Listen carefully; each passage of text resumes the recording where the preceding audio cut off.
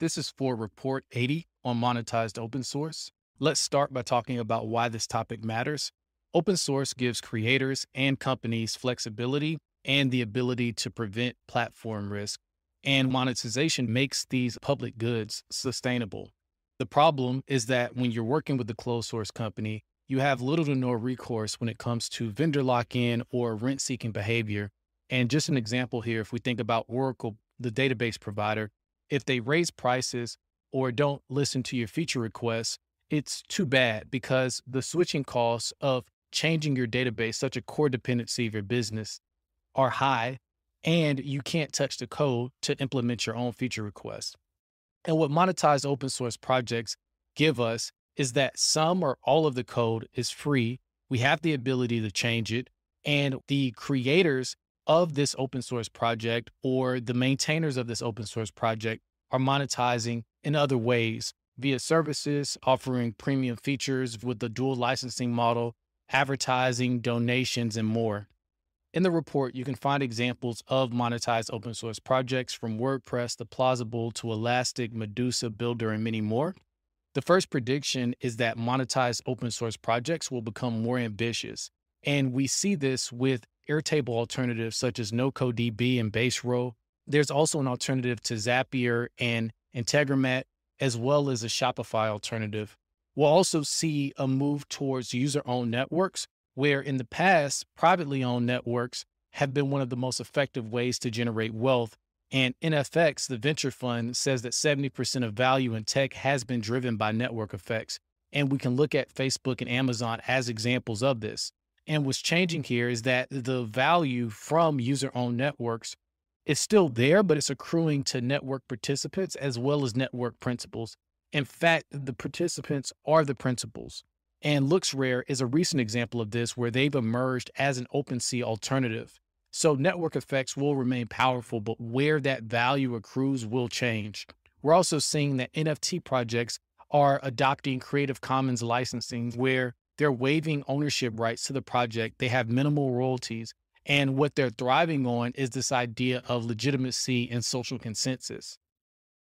We'll also see smart contract developers opt for battle-tested smart contracts from top protocols, where the stakes of getting this wrong are very high, where you have to think about security a lot.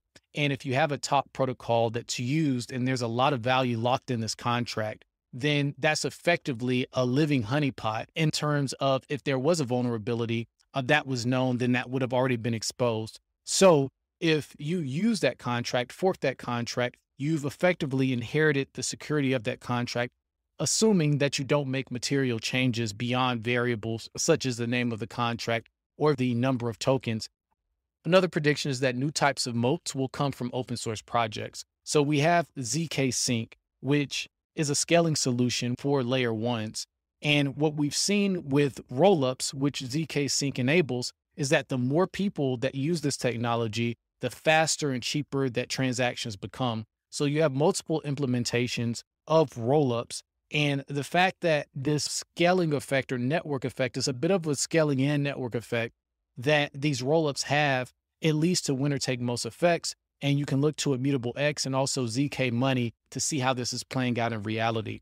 On to opportunities, where the first opportunity is to counterposition if you have a monetized open source project.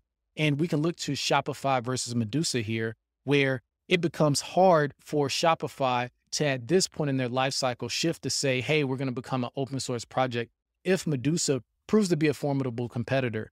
And this idea of counterpositioning is that you enter the market with such a positioning that you make it hard for incumbents to mimic your strategy because they have to cannibalize their existing business. And again, Shopify has developed such a large subscription base of paying Shopify users for the core that they provide. What are the chances that at this point in their life, they will sacrifice that revenue by open sourcing that model? Another opportunity is to permissionlessly contribute to open source projects. I often talk to people and they may have complaints about requirements for entry-level positions in tech. And the great thing about open source is that you can build a portfolio and find job opportunities by contributing to these projects. And Laszlo Block, the former VP of People Operations at Google, mentioned that the number of Google employees without a college education are actually increasing. Another opportunity is to use open source alternatives to avoid platform risk, vendor lock-in, and rent-seeking behavior, where we talked about this at the opening. But the great thing, again, is that with this code that you can fork, change, self-host, if a player such as Oracle raises prices, you have more recourse where you could self-host or change to implement feature requests that you may have. And we'll talk about this later, but there's actually a paradox here, which I'll call the forking paradox, which is that the easier that it is for you to fork a project and self-host a project and change the code, the less that you will need to do that because there's more of a power equilibrium. You could also look at turning complaints from users that you may get into pull requests. So we're used to making a lot of feature requests, especially with closed source projects. But when the code is open source, you can turn those complaints into contributions. And this is also a great way to augment your dev resources on your team with open source contributions. A point here that I like to make is that if you accept open source contributions, it would be great to actually keep those contributions in the free open source tier, where we'll talk about this later in terms of risk, but it could lead to backlash if you move features from the free open source tier into the paid proprietary tier.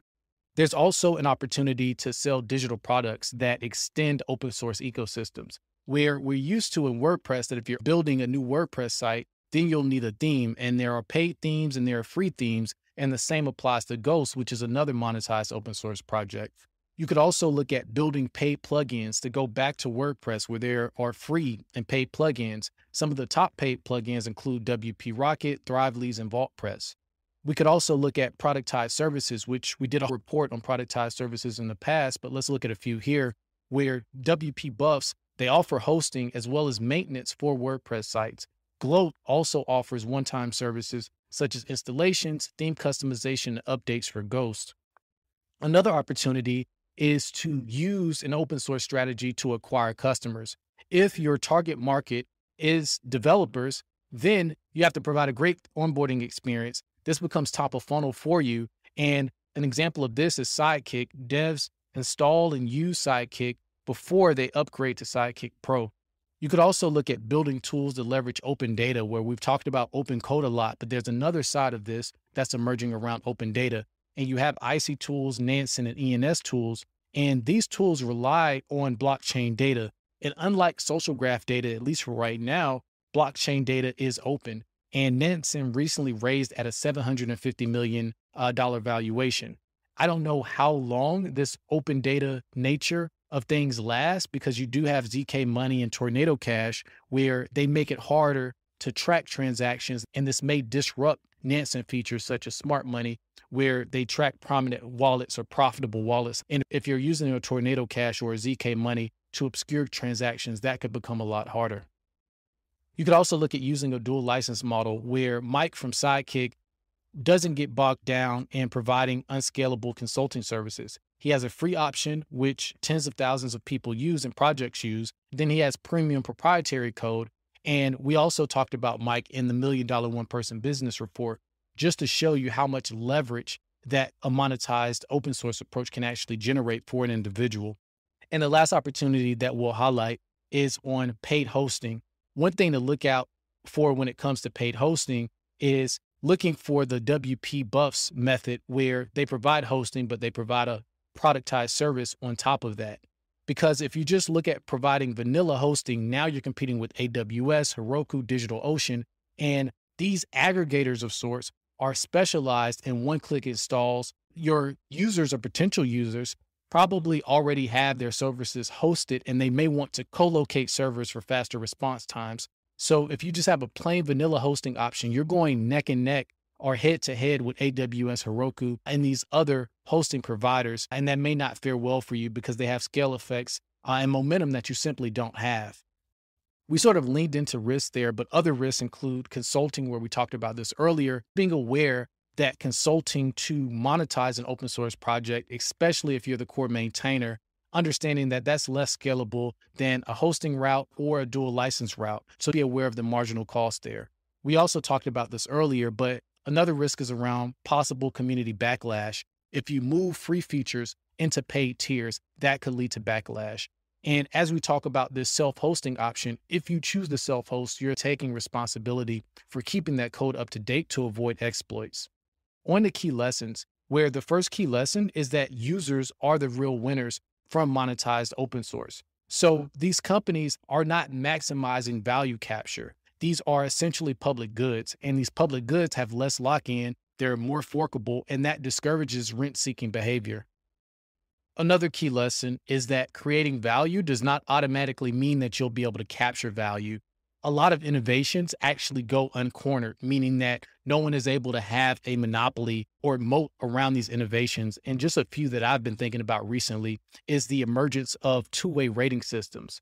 Airbnb uses this model where the host and the guests rate each other. Uber uses this model where riders and drivers rate each other. And this contributes to the quality of the network. It holds that up, but no one has necessarily cornered that innovation. Another one is looking at proof of stake as a consensus mechanism. No one cornered that market. And another is this idea of airdrops, right? To build liquidity for networks. That's an idea, that's an innovation that was not cornered. And another key lesson that we'll point to is that open source code actually contributes to this idea of the human colossus, that through generations, through lifetimes, we're building on a knowledge base from others, and we can gain inspiration and ideas from others, and we can fork and essentially improve these ideas as we go. And this may seem like a soft or trivial idea, but history is full of lost inventions, which we lead to in the report.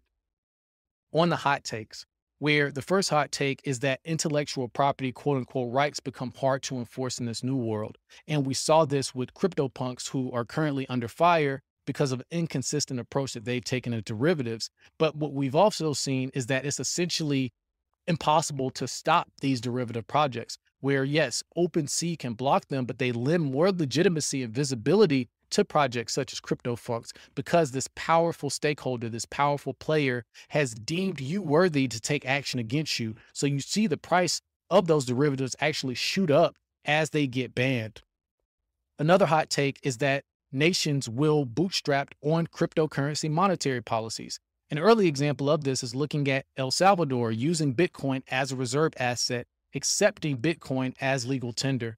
And what we may see, like we saw with the internet, is that new nations may leapfrog fiat, the use of fiat, and rely on internet native stable coins instead. We'll also see wealthy benefactors such as Apple and Meta use open source projects to prop up closed ecosystems and attract technical talent. And with Apple, they do this with Swift, promoting this as an open source effort. And the same applies to Meta with Facebook. The last hot take is that lifetime deals may be a precursor to monetized open source, meaning that when we start to see AppSumo style deals, that could signal that for that form factor, such as scheduling software, this market is maturing to a point that it's ready to be commoditized and or open sourced. On to haters, where the first hater says that monetization pollutes intrinsic motivation of developers.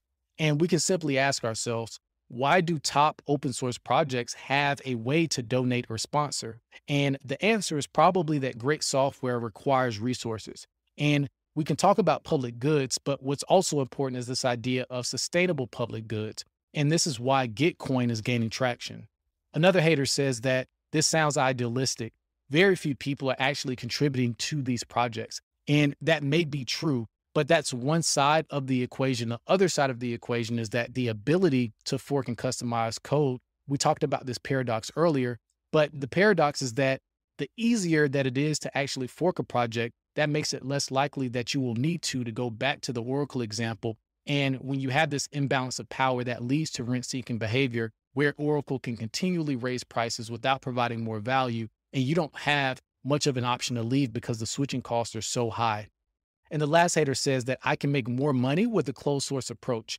And in this report, I'm not recommending monetized open source as a hammer, meaning that everything is a nail and this should be applied everywhere. You should think about your mission and think about first principles and ask yourself, what's the best way for us to achieve this mission, and then use that model. This wraps it up for Report 80 on monetized open source. Thanks for listening, and I'm looking forward to your thoughts.